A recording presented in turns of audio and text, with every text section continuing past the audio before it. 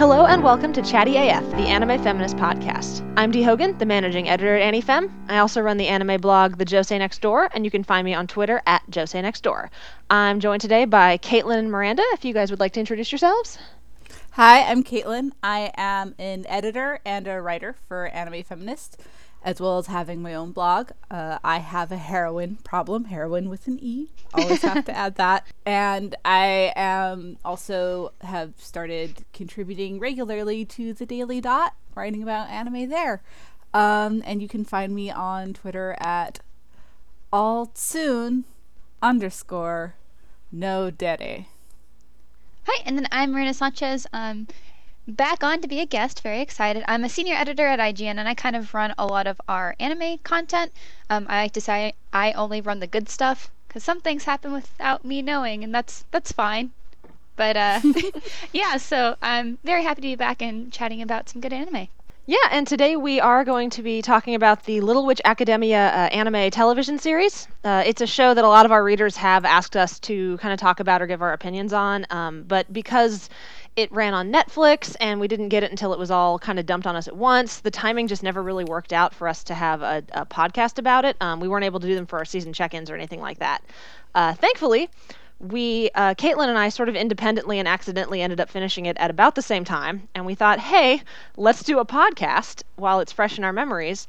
And I had been listening to the Kill the Kill podcast, which Miranda had joined us on, and was a very good sport about. One of your favorite shows, and Vry was lukewarm on it, and Amelia did not care for it. But at the end of it, I heard you talking about how much you enjoyed Little Witch Academia, and I was like, we should thank Miranda for being such a good sport, and bring her back to talk about a show that's a little bit easier to discuss from a feminist perspective, more positives, I think. Yes. To this one. I like to call Little Witch Academia "What If Trigger," but without the bullshit. And That's dream, right? Yeah. No, it's great. I think most of this podcast will be us speaking pretty glowingly about it, because I think all three of us are pretty pleased with the show itself. Which actually is a good segue for us to kind of just talk about our own personal history with this series. Miranda, you're our guest. Would you like to go first? Yeah, for sure. So one of my friends who's from Australia visited and said, hey, Miranda, there's one anime you really need to watch. It's called Little Witch Academia. It's just an OVA right now, but you should watch it. And I said, okay. And then I waited 2 years and then watched it, and I was in love immediately. Magical realism is like one of my favorite things. So like the Ancient Magus Bride is like just straight up my alley. And so then finding this was just something like it was so awesome. And then I heard about the sequel OVA, and then I watched the Netflix series when it came out. So it's very good.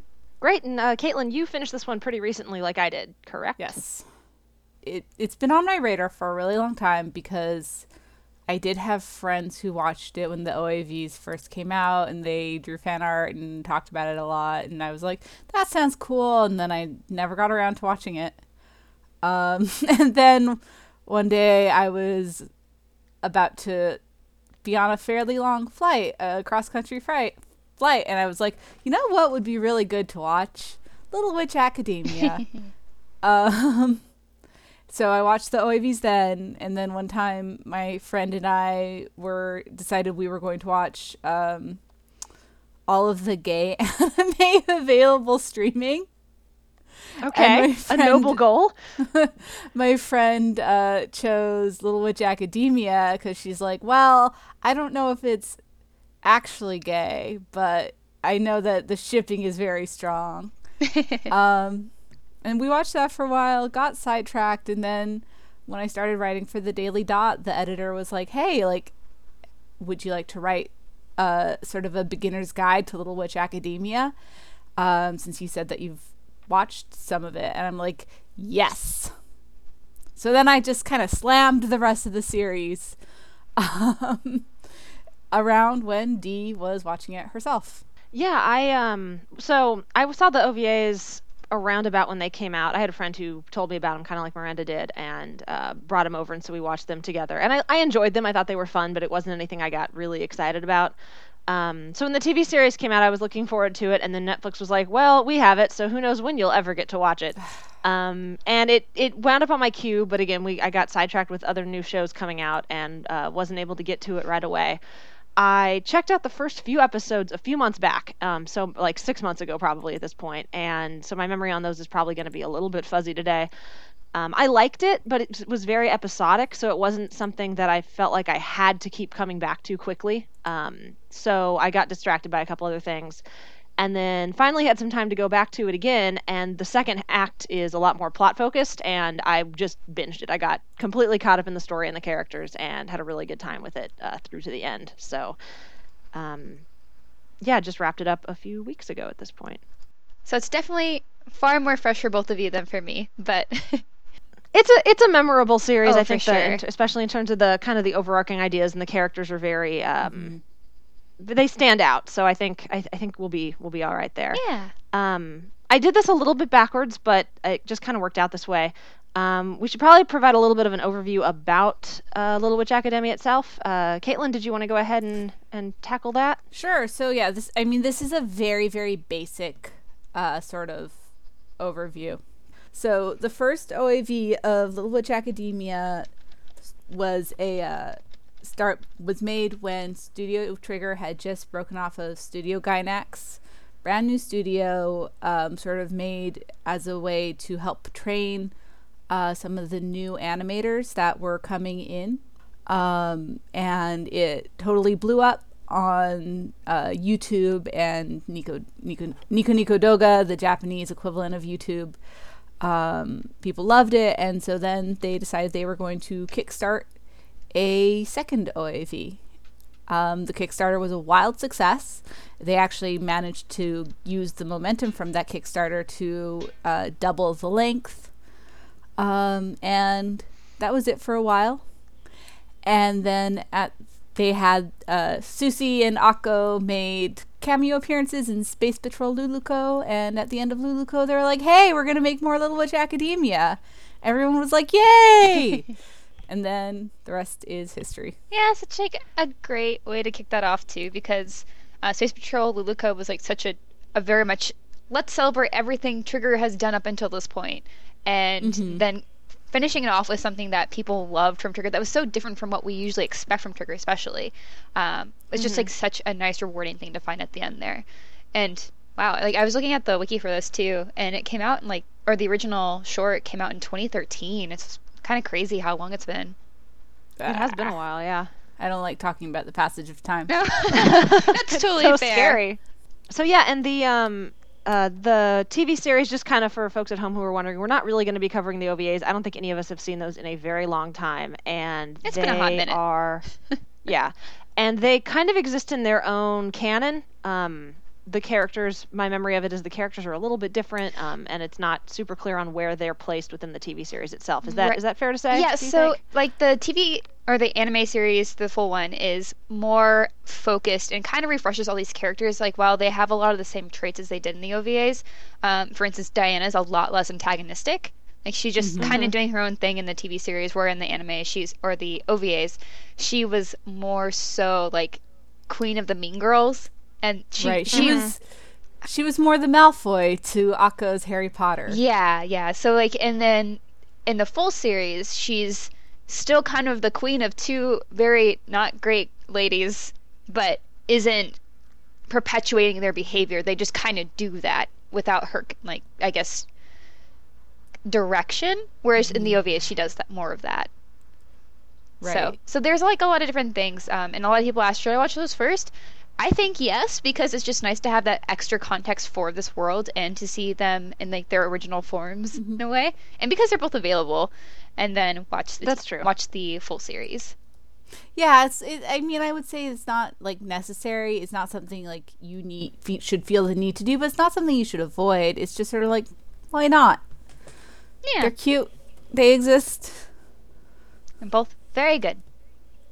Yeah. But for the purposes of this retrospective, we will be focusing just on the TV series and kind of what went down in that, just to let folks know.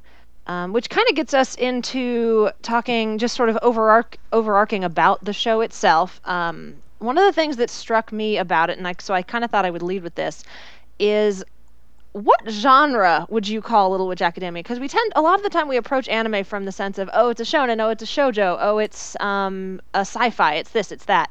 What do you guys think of? What do you think Little Witch Academia is? How would you categorize it? I would call it, in terms of like the shonen, shoujo, etc., demographic breakdown, I would call it, and I know that this is an oxymoron, shonen for girls. I mean, not for girls, but like Targeted at girls? Yeah. Is that kind of what you mean? Or Like, well, yeah, Yeah, because obviously boys can enjoy it too, and people of any genders, because it's a very nice show. But it is. I know what you mean. Yeah. In terms of its structure, in terms of its themes, in terms of its character dynamics, it is very, very, very shonen. It has more in common with series like, I mean, Harry Potter is the obvious one, but also series like Naruto, or like what are some Well, other? I'd say the structure is pretty close to My Hero Academia, especially with Yeah, kind of the outsider character who's a little bit behind with everybody else as far as their powers go. Yeah, Um, absolutely. Working through it with determination and hard work, which are very kind of shonen Yeah, then having qualities. that mentor there to kind of guide them through their adventure. Right. Exactly. Like, well, to go back to that same comparison, Akko, personality-wise, bears a lot more resemblance to Naruto than pretty much any other character that I can think of, personality-wise. Very brash, kind of overconfident, picking fights with the top student when she's nowhere near their ability level. And just like incredibly determined. For sure. Yeah, and just very determined. The way that I put it in in my Daily Dot article was the source of her power is stubbornness. I think that's fair. Well, and I think Little Witch Academia, there is a large focus on self-confidence, and I think that's something you see in a lot of in shoujo, like in stories targeted for girls. But it tends to be more about the character not really having any self-confidence, and then sort of needing to build to that. Right. Whereas in Little Witch, Akko just starts off like overflowing with maybe unearned self-confidence at times. But that is part of her. I mean, it causes her some problems, but it's also part of her strength, is that she is just so determined, and she has moments where she doubts herself or gets discouraged, but she still picks herself back up and kind of keeps running forward. I agree with you. I think it has a lot of shonen elements. I also kind of keep seeing it as sort of a magical girl series. Yeah. Because I think there's very much that focus on friendship and emotions really driving a lot of the changes. Like the whole thing with the shiny rod and unlocking the powers is like you have to feel the words. You can't just say them. So it's not just about like learning a new technique. It's also about discovering a lesson. Because feelings. Yeah, and evolving yourself as you discover and understand new things about the world and yourself and relationships. Yeah, and so one of the things I really enjoyed about it was the way it kind of blended these two genres that a lot of the time we think of as being like quote unquote for girls and for boys, and merging them together and kind of blurring the boundaries. And I like seeing shows where those demographic lines get played with a lot, and I think we're seeing that more and more, where it's becoming, we're saying something is a shonen or a shoujo is meaning less and less over the years, I think. And I think Little Witch is very much a series that wants to challenge those supposed constraints, I guess. I agree. And it's interesting because I feel like most of the time, when you have guys that are taking something, a genre that is sort of traditionally aimed at girls, and whether or not they're like, oh, we're gonna make this for grown men, or whether or not they're like, we're gonna make this for boys, like they do tend to add like certain unsavory elements, whether or not fan service, especially. Fan service, like whether like it doesn't have to be like an all-out torture porn gore fest like Magical Girl site, or like, I'm not here for the Madoka discourse, but like it doesn't, that is a direction that a lot of male writers have taken the magical girl genre, especially in recent years. Right. Yeah, I totally agree with that. Yeah. So like, I think it helps that this was written by a woman, so like she did. yeah, Little Witch was, a good that part of definitely. it. yeah, that probably helps. Oh, it does for sure. And then but then there's also the sense of like in terms of the direction, the storyboarding, like there's very much a sense that they sure could have inserted some upskirt shots and they never do, thank God. Yeah. Yeah. I watched the first few episodes because again, this is Trigger. They have a bit of a reputation. I watched the first few episodes sort of like this feels very family friendly and just kind of always on guard waiting for that shoe to drop. And it never did. And by the end of it, I was like, I could show this to my 8-year-old cousin. Yeah. And that would be awesome. Yeah, So- and you would never feel like you would have to explain something. That just feels so rare in anime too. Just like having a show that you can default to, like, hey, I always get people asking me for recommendations, and sometimes people will be like, hey, I have a 13-year-old or a 10-year-old, and I really want to show them anime. What should I have them watch? I'm just like, and then now I finally have an easy answer. It's just like Little Witch Academia because it is so pure and just good-hearted and good-spirited too. Absolutely. kind of going back a little bit to what you were saying, Caitlin, about the dark magical girl shift recently. One of the things I really enjoy about the show is, and I don't know if this was intentional or if it's just kind of part of playing within this genre, is that you sort of accidentally will touch on these things. I felt like the series in a way was commenting on that and rejecting it. Yes. With Croy's whole thing about like collecting negative energy from people to true. fuel magic and save magic. And it was like that idea of, well, the only way to save this genre is to go dark. And the series completely rejects that and goes the other way and says, no, this genre is powered by, hope and inspiration and believing in yourself and others and friendship.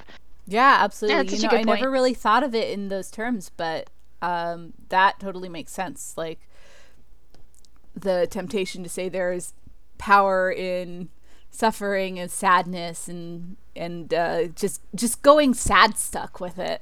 Yeah.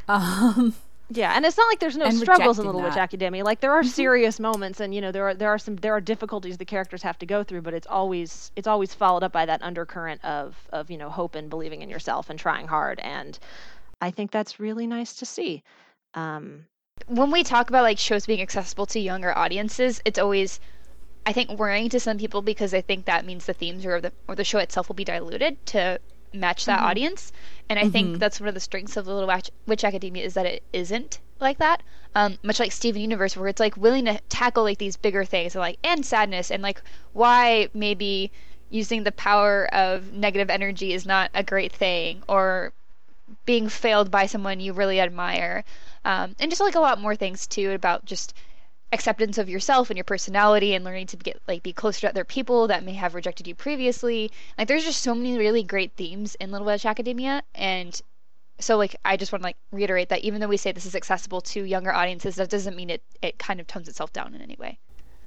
Right. Yeah, I think there are some things that are targeted at kids that are very simplistic, and then there's also I think the best family friendly or kid friendly, however you want to word it, media usually is a lot more sophisticated than people give it credit for, and I think Little Witch Academia absolutely falls in that category, where there's a lot here that someone of any age can enjoy for different reasons, and I really like that about it. There's an entire undercurrent about class and privilege in the education system, which I thought was really great because in high school, and this was a long time ago, so I'm sure the research has changed a bit. But I did a piece on the No Child Left Behind Act and how it was terrible, partly because a lot of the tests are very catered to assuming an audience that is of a higher socioeconomic status, and so like they assume knowledge that you wouldn't necessarily have unless your family had money, basically. And how that, automatically gives certain kids a leg up on these questions that are supposed to be like fair and balanced or whatever. And I liked that Little Witch kind of tackled that with Akko being someone who hadn't come from a witch family, and they were really hostile towards her at first about that. And, so she starts so much further behind everybody else just because she hasn't had the tools that everybody else has had up to that point. Right. Right. And everyone's like, oh, everyone treats her like she's totally useless, but it's just that like she just doesn't have the building blocks. Right. Well, and then you do kind of find out that she has sort of the magical equivalent of a learning disability. Yeah. Yeah.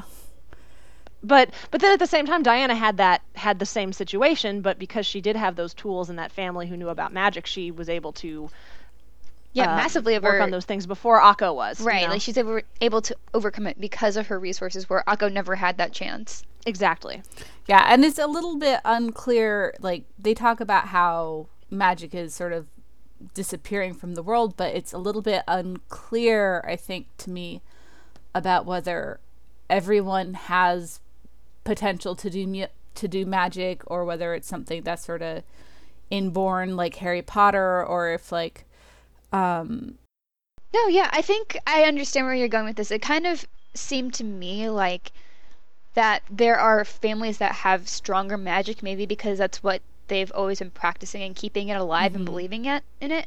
Whereas a lot of people, when they stop believing in magic and stop having that as a practice, then it fades faster.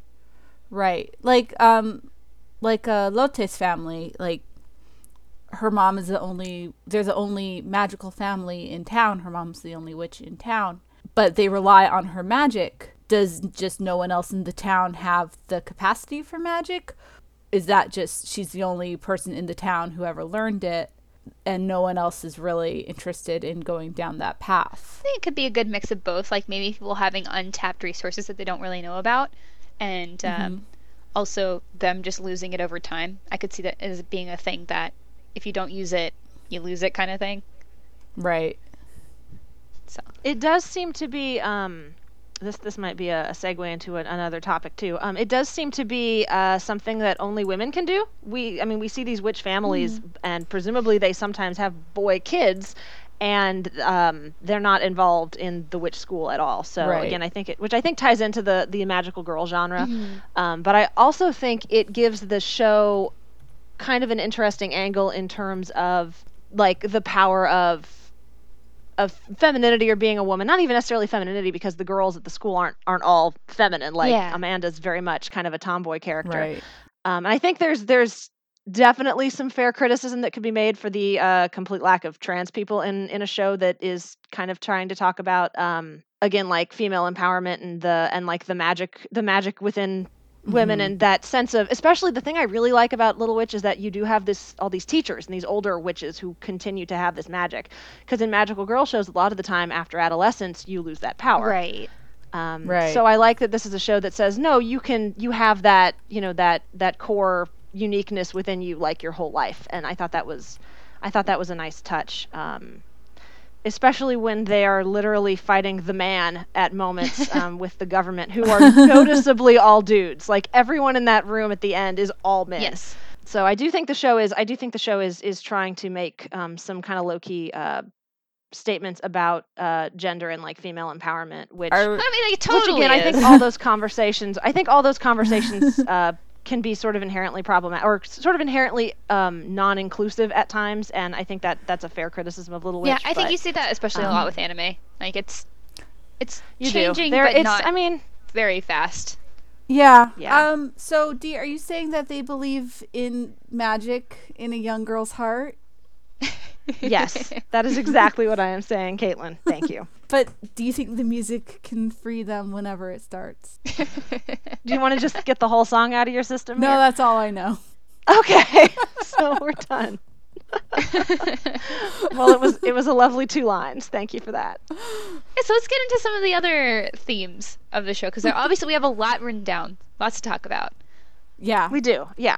Miranda, I know you wanted to talk about kind of the traditional versus the new magic, and the sort of old ways of thinking and then the newer ways. Yeah. Did you want to kind of lead into So I that? think that's a kind of a good segue into us talking previously about the difference in magic, and that you can kind of carry that with you no matter what age you are. Obviously, with Little Witch Academia, magic is kind of dying, and there's a big worry about that. And there's one very talented witch who she's now an adult, and she's like, hey, there is a way to fix this. Technology! And it's like the whole idea of like embracing all of this, but she goes like full in. She's like, technology is the key to saving everything. And Kuroshi's like really cool in that, but the way she goes about it too is obviously, in a way, kind of like Akko, of being the only one trying to do something where everyone else is pushing against her. And so I kind of like that parallel there, and like how it kind of deviates between them two, of course, because Crow, she's like a little antagonistic about it as well. And I understand why, because she's trying to like push this new innovative thing, and everyone, of course, said no. And then so she kind of goes off and does her own thing, kind of like Chariot does when Chariot was like, hey, I think we can keep magic alive this other way, which is like celebrating it and making it a fun thing. And they're like, no, you're embarrassing us. And so both of them Yeah. trying to find their own ways of finding that new thing, whereas the school itself is very traditional.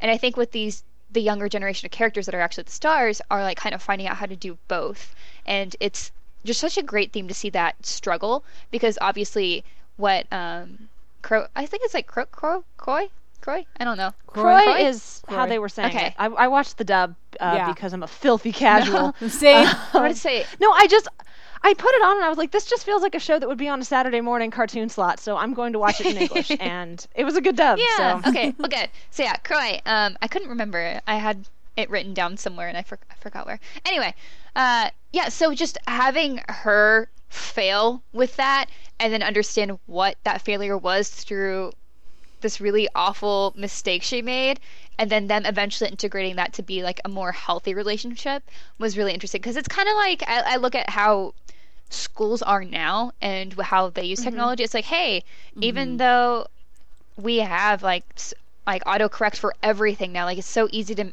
make a mistake and have something fix it for you, like it's still really important to teach spelling. Like you have to know how to spell Right. your words, because there's going to be a time when you don't have those tools and you still have to write everything by hand and you don't want to look like an idiot. So Right. And well, like, and I'm a toddler teacher, and most of the schools I've worked at have been like, no screens, like you don't like put videos on for your kids. But my friend used to work at the school that was like all like they had a smart board.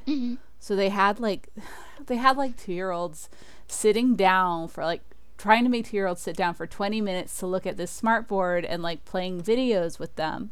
A little bit of technology integration in the classroom isn't bad, especially with older kids. And I mean, a lot of these kids, like, they just like go home and they play on iPads all day. Yeah. So like, so school is honestly like a time to sort of get away from that for them. But like, this other school is just like, they actively don't want the teachers to lead the kids in like songs and activities that don't involve the smart board. And it's like, technology can be a useful tool, but like, it's not the end all be all of education. Like, or the don't- solution to like a dying medium, right? And like which is kind of like, don't throw out all the paper notebooks and give everyone laptops to type on, because writing by hand is still like an important skill, and spelling is still an important skill. yeah, and then basic magic, and as you see like with Croy's like tablets, they just like cast all the spells for them and like kind of make everything easier.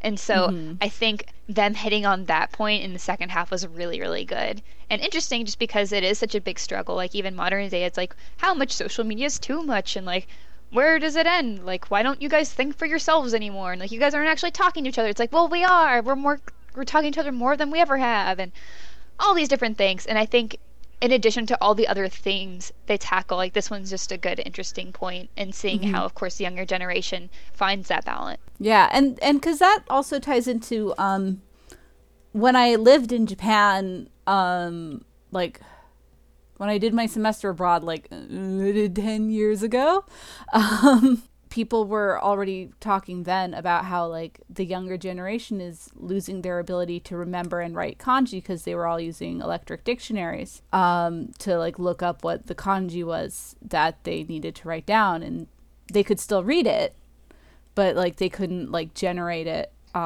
because they would just rely on the dictionaries to memorize it instead of like just like sitting down, remembering the kanji, writing out drills, etc., etc. So it's a cool theme that I liked a lot in it as well. Well, and kind of as you pointed out, Croy and Akko are both sort of trying to do new things. Akko is this kind of upstart who shows up out of nowhere and has these different ideas about what she wants magic to do that are inspired by Shiny Chariot, and that's not how things are done. And so I like that the show isn't complete. It's not like the show is completely anti-progress. It's very much like, no, you do need to find new ways forward so that these traditions and these things that are important can continue to exist. But it's also very careful but there is a right way to go about it, and exploiting people's negative emotions maybe not the right way there, Croy. So I think Croy's a really good antagonist because she's very sympathetic. Yeah, like she's just trying to better themselves and like further. It's like, hey, why are we ignoring this massive resource that the rest of the world has? Like maybe that's why magic is dying. And I think her heart's in a good place mostly, but because she's kind of spurred by vengeance, obviously it goes very wrong. Right. Yeah, and they kind of like at the end she realizes she's wrong and she kind of goes out to try to take care of her mistakes. And so I like that the show gave her that ending, because when she showed up I was like, she has the coolest character design I've ever seen. Yes. And then I was like, oh god, please don't be a bad guy. And then she was a bad guy. I was like, damn it.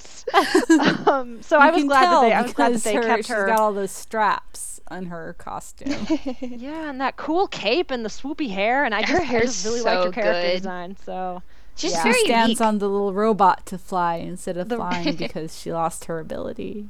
Yeah. Oh. But yeah, and her friendship with Ursula was, it was just, I thought they handled that really well, to kind of allow that balance to exist there. And this is a little bit of a branching off of what we were just talking about, but one kind of cool detail I noticed was that a lot of different families seem to have their own magic traditions. Like, Lotte is very much about like the magic within thing and like a sort of animism. Yeah. Like Lotte's is based on animism, and Susie's all about the poison and the potions. And like Diana is English, and presumably Luna Nova is in England. Certainly seems to be the case, and she's like very much like she sort of excels in sort of all of the traditions that the school has, because like she is that is her magical cultural background.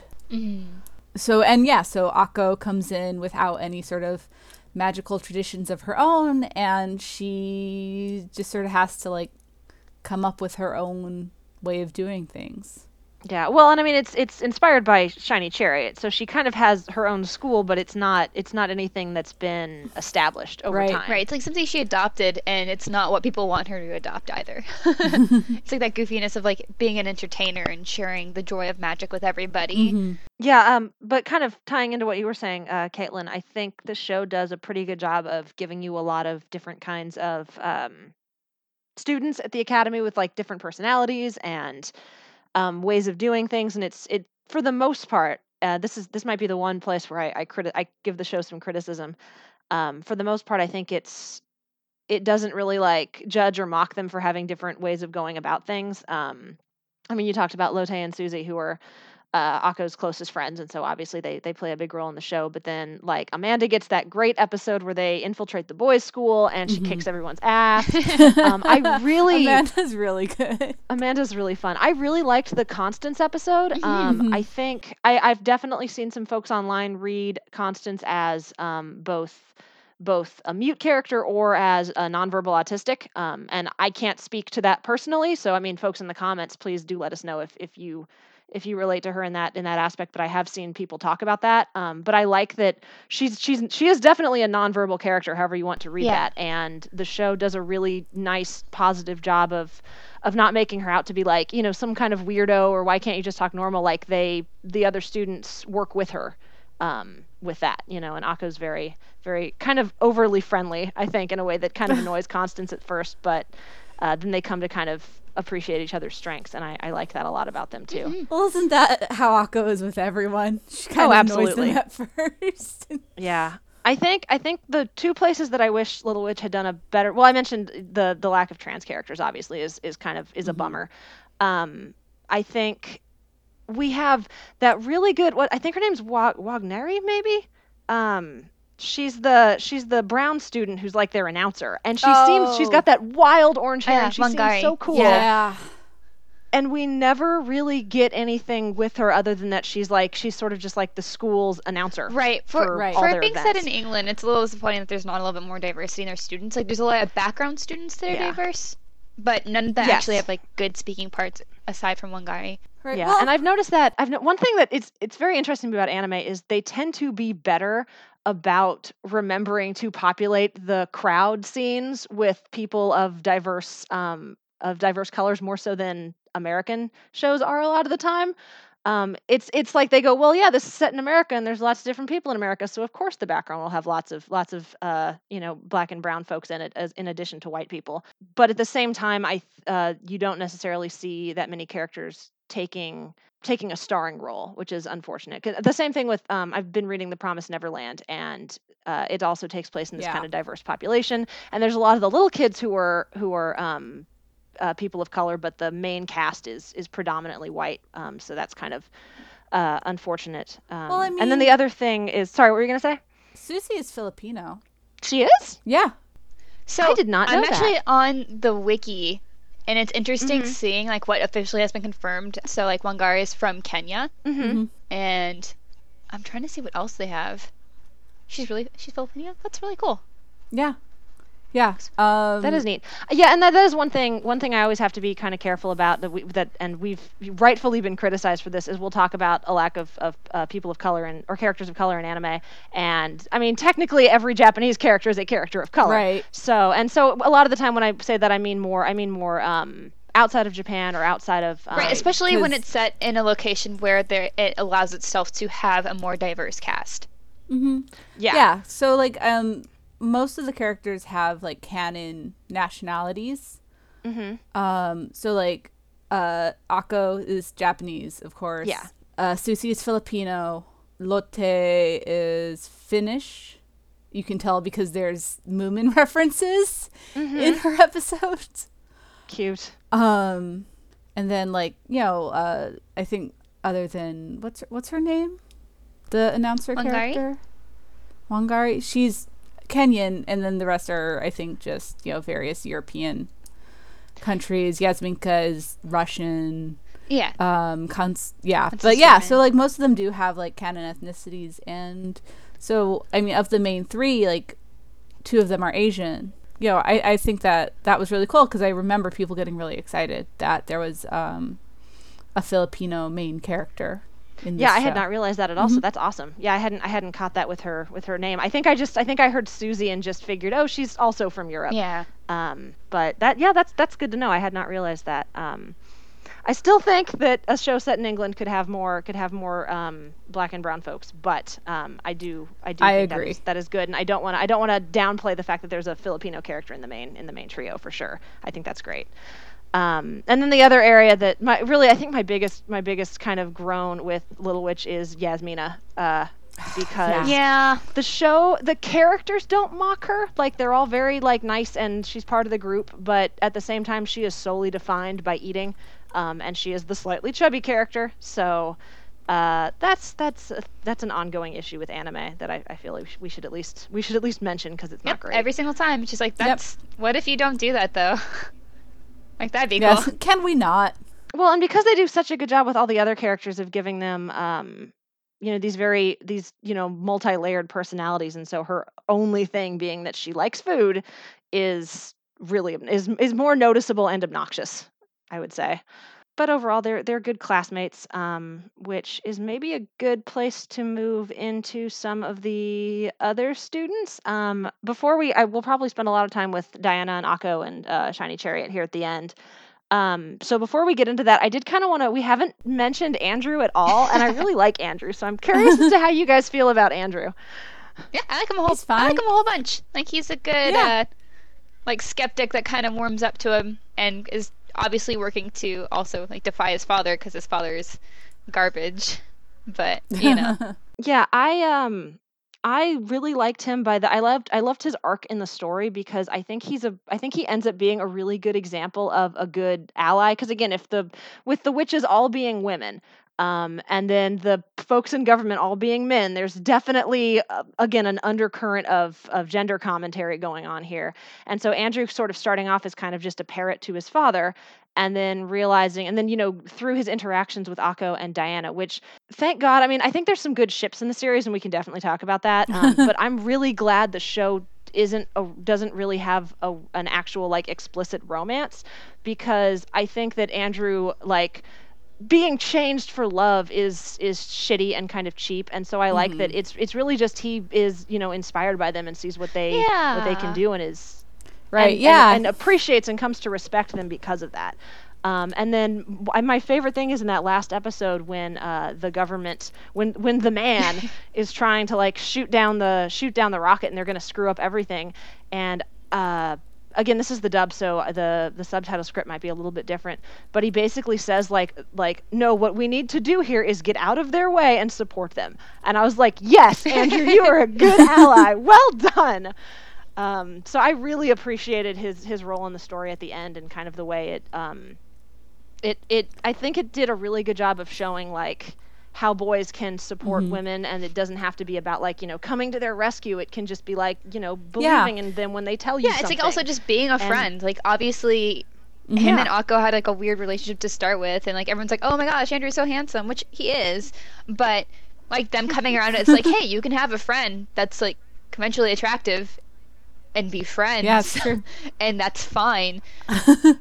I remember like before I watched the show, seeing the discussion online, everyone was really down on Andrew.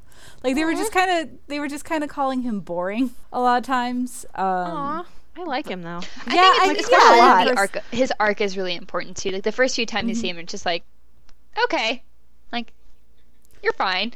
And then as he grows and like goes on to support Akko and all the witches at Luna Nova, I think he becomes a lot more interesting that way.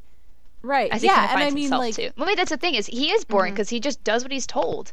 Like that was his whole life, was like, I just do what my father needs me to do because I have to take his place eventually. And like that was his whole point. And then growing out of that made him so much more interesting as he found his own self. Yeah, I agree. And I think he's kind of boring because like he's not meant to sort of have this spotlight at any point. He's supposed to be a support character, but also like I think a lot of it is sort of the antagonism, like, oh, he's a decent person, like, what does he want a cookie? But I think it's important to have narratives of people like who realize that they were wrong and that they were jerks, and like even if the person who like even if everyone's not like totally nice to him about it, like he learns that like he was being crappy before, because that arc is really important, and I think that like it's important to have people who are supportive allies from the start in fiction, but like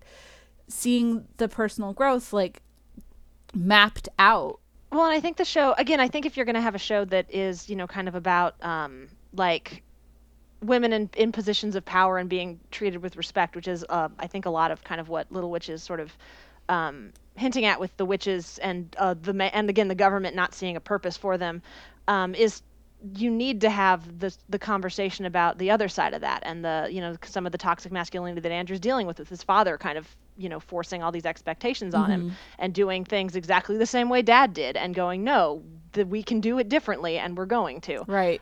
So yeah, I think it's really good because a lot of the time you get these stories about like all girls schools, and it's like boys just don't exist in this world. They are nowhere.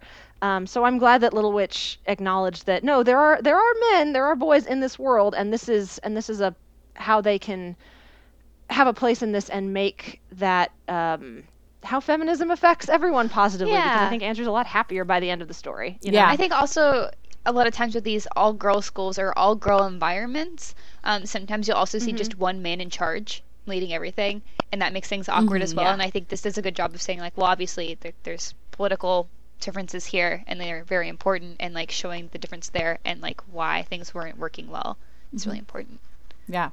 We hate magic. Why? I don't know. We just do. It's old. I don't know. Because women. Yeah, because women. Yeah, so he's a good boy. I like Yeah. him. I don't know. I avoid fandom drama, so I don't know if there's like love triangle nonsense with him and Diana and Akko. But we may as well talk about Diana now as another Yeah. character who kind of functions as part of that sort of Personal growth.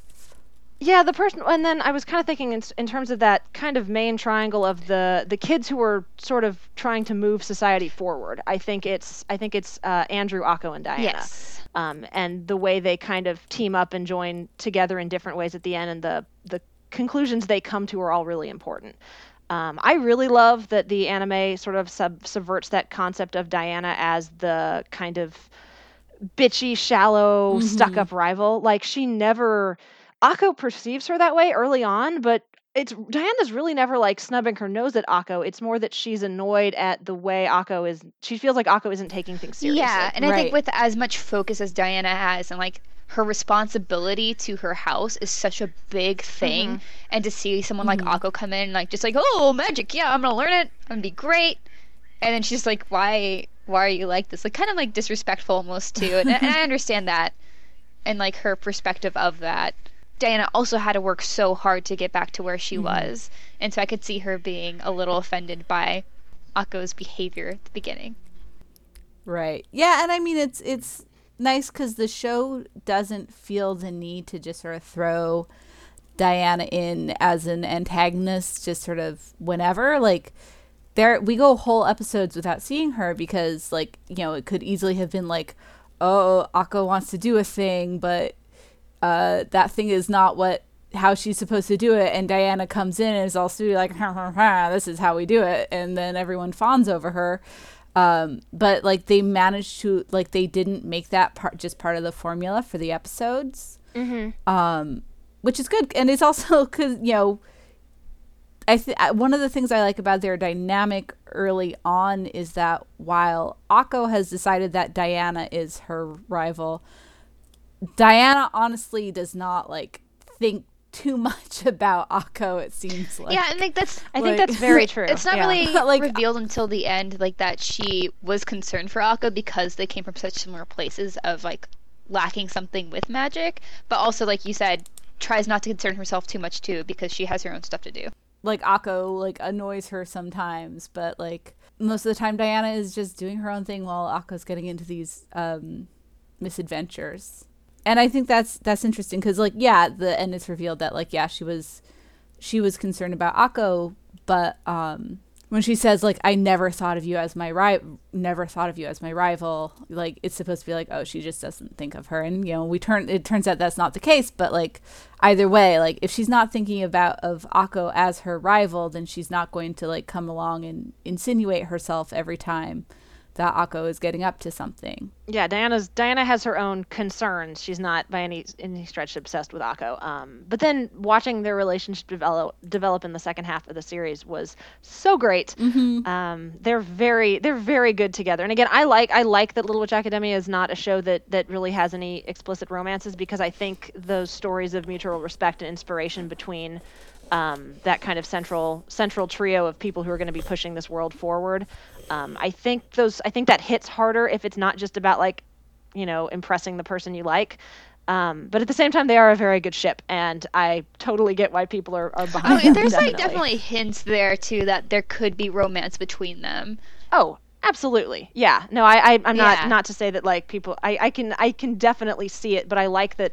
I think it is important that in a show about inspiring change Yeah. in others, that you downplay that. Well, it's because I'm in love Yeah, with and you it's aspect, because I think that kind of Honestly, cheapens like it. really refreshing not to have a focus on romance like at all. Like just completely absent of it. Like there's like maybe flirting and some like ideas of it, but it never becomes a focal point. It's not about that. It's about these characters learning to grow and better their world. Yeah, and these two very different but also very similar people, because Diana was also inspired by Shiny Chariot, you learn, and then kind of had that sort of tamped down over time.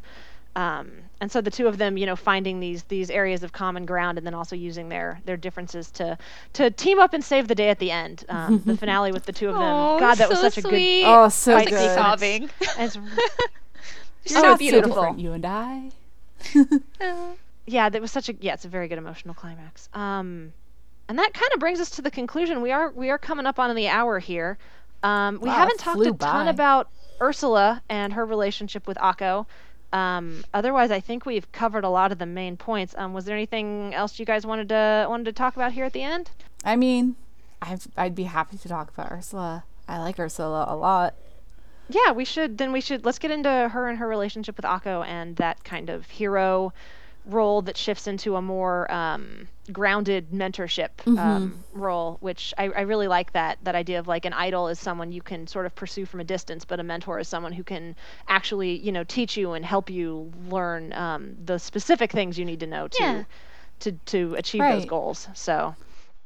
And something you mentioned earlier, Miranda, was the idea of your heroes will let you down. Yes. Oh man, Yeah. it's such a sweet relationship, but it's also so sad that when you find out like why Akko has such a hard time learning. And it sucks because it wasn't intentional, right? It was like kind of a Right. thing that Ursula, when she was Chariot, was kind of like conned into almost. And so to not speak so vaguely about it, like, because Akko lost part of her powers because of Shiny Chariot's like grand performance, which actually stole the magic from the children that were watching the show. And I mean, she had no idea. And then kind of seeing her go undercover and just kind of go back to being Ursula as opposed to being Chariot, and mentoring these students and trying to find any way to give back is like such a noble thing. And it's kind of sad because you see her pushing so hard because she feels so guilty about it. But it's like kind of great to see her also learn how to overcome that guilt and be better for the students that she failed. Yeah. No, I mean, like as a teacher myself, I love Ursula. Mm-hmm. I think she is. I mean, just on a personal level, I love that she is a teacher, but she is and a mentor, but she is also a hot mess. Yeah. Yeah. I think she sees a lot of. I mean, it's not just like the guilt she feels over Akko losing part of her powers because of her, but also like she sees a lot of herself in Akko. Like there's a lot of parallels between the characters. Like Ursula is, very sweet, and she really, really, really wants to do right by her students, but she's kind of a mess of a teacher. She's not a bad teacher, but she's just like kind of struggling to stay on top of things a lot of the time, And which she's new. I This is relate to. I mean, it's her first Yeah. year, so she's definitely getting her feet. I think by the end, I think as the series progresses, she becomes a better and better kind of mentor figure for Right. Akko, which I really liked at the end when Akko kind of confronts her about the stuff with Shiny Chariot and is like, you know what, I want you to keep being my teacher. I like you. Yeah. I like what you've done for me. You don't need to be like this, untouchable idol figure anymore. We can keep working together in this kind of more real relationship. So one thing I really about that too is that they train that, hey, when you have an idol or like you really admire somebody, like your hero, they're flawed, and it's really important to recognize and understand that those people are flawed too, and that you can't hold Yeah. yourself up to like what imaginary ideals you've set for them, and it's also unfair to them to believe that they aren't aren't without flaws as well.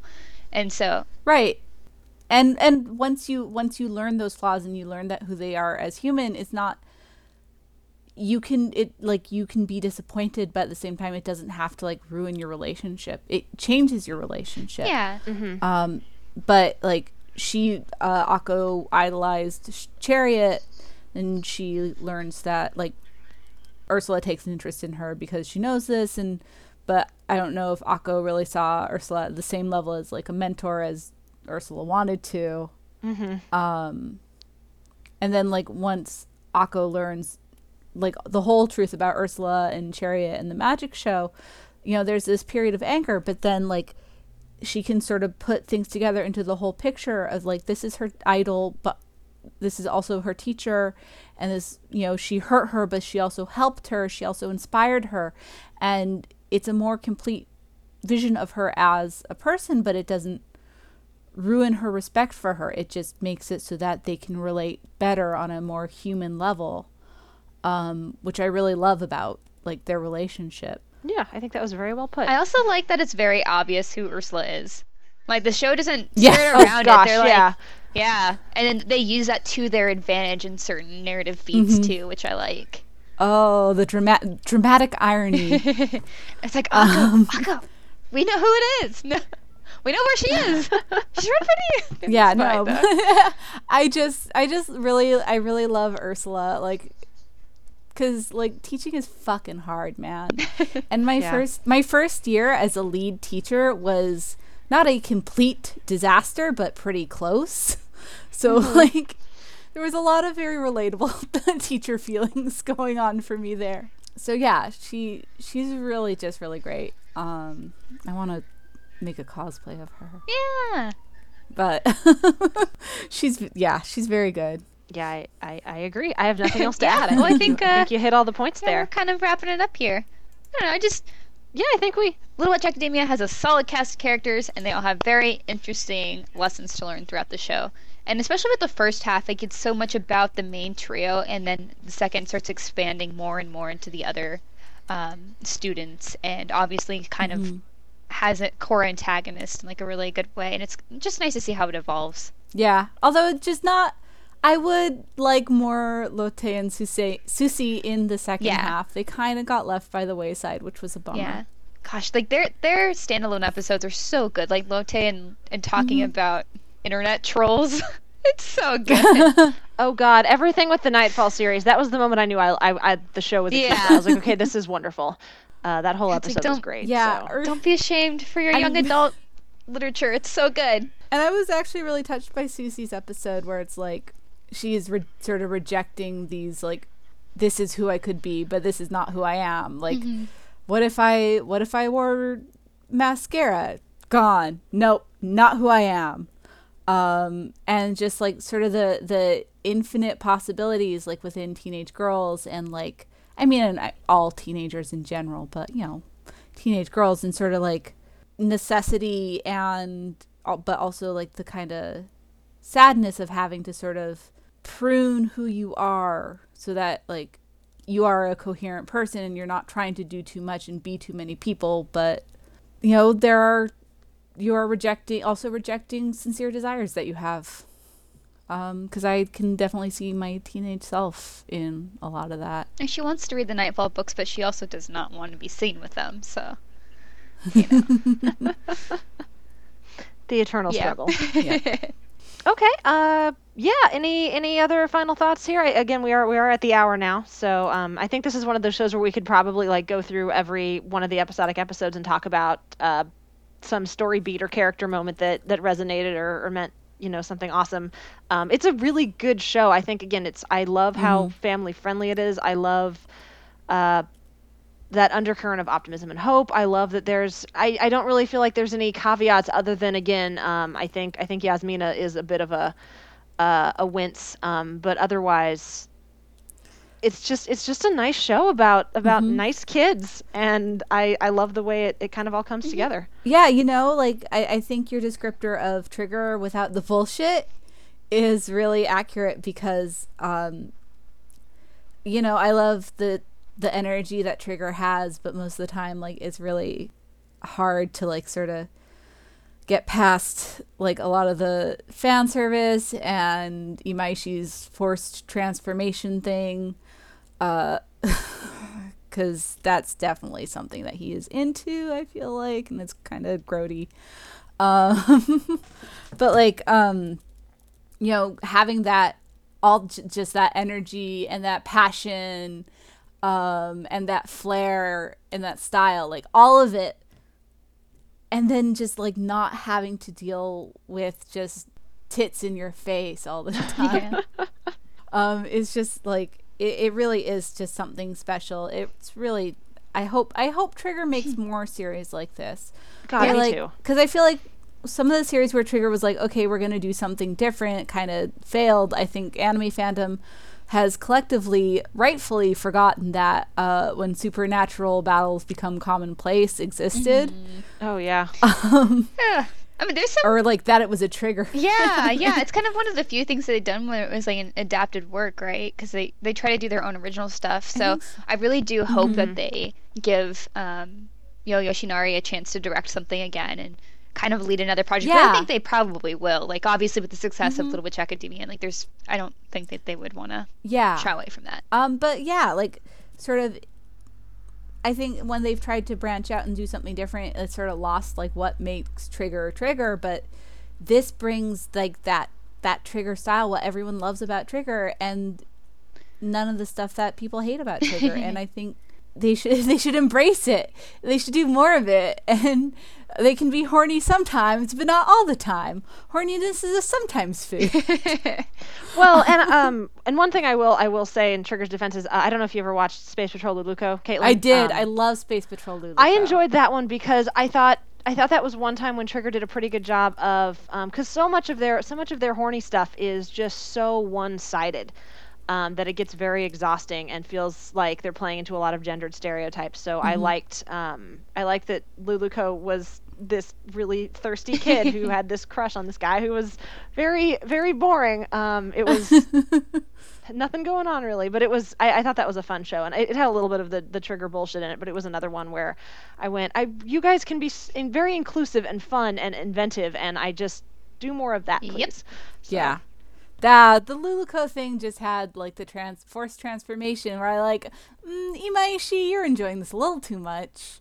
Aren't you forcing this teenage girl to turn into a gun when she doesn't want to? I did see some women and girls on Twitter talk about how that really resonated with them, though, in terms of like the awkwardness of puberty and having things like change or like suddenly getting your period in class and things like that. So I know there were, and while I totally see where you're coming from, Caitlin, I do think that there were elements of that also resonated in that particular context. So again, it was another, just if there are folks out there who like Little Witch and they're, I would not show Space Patrol Luluco to your 8-year-olds, which I would show Little Witch to your 8-year-olds. Yeah. Yes.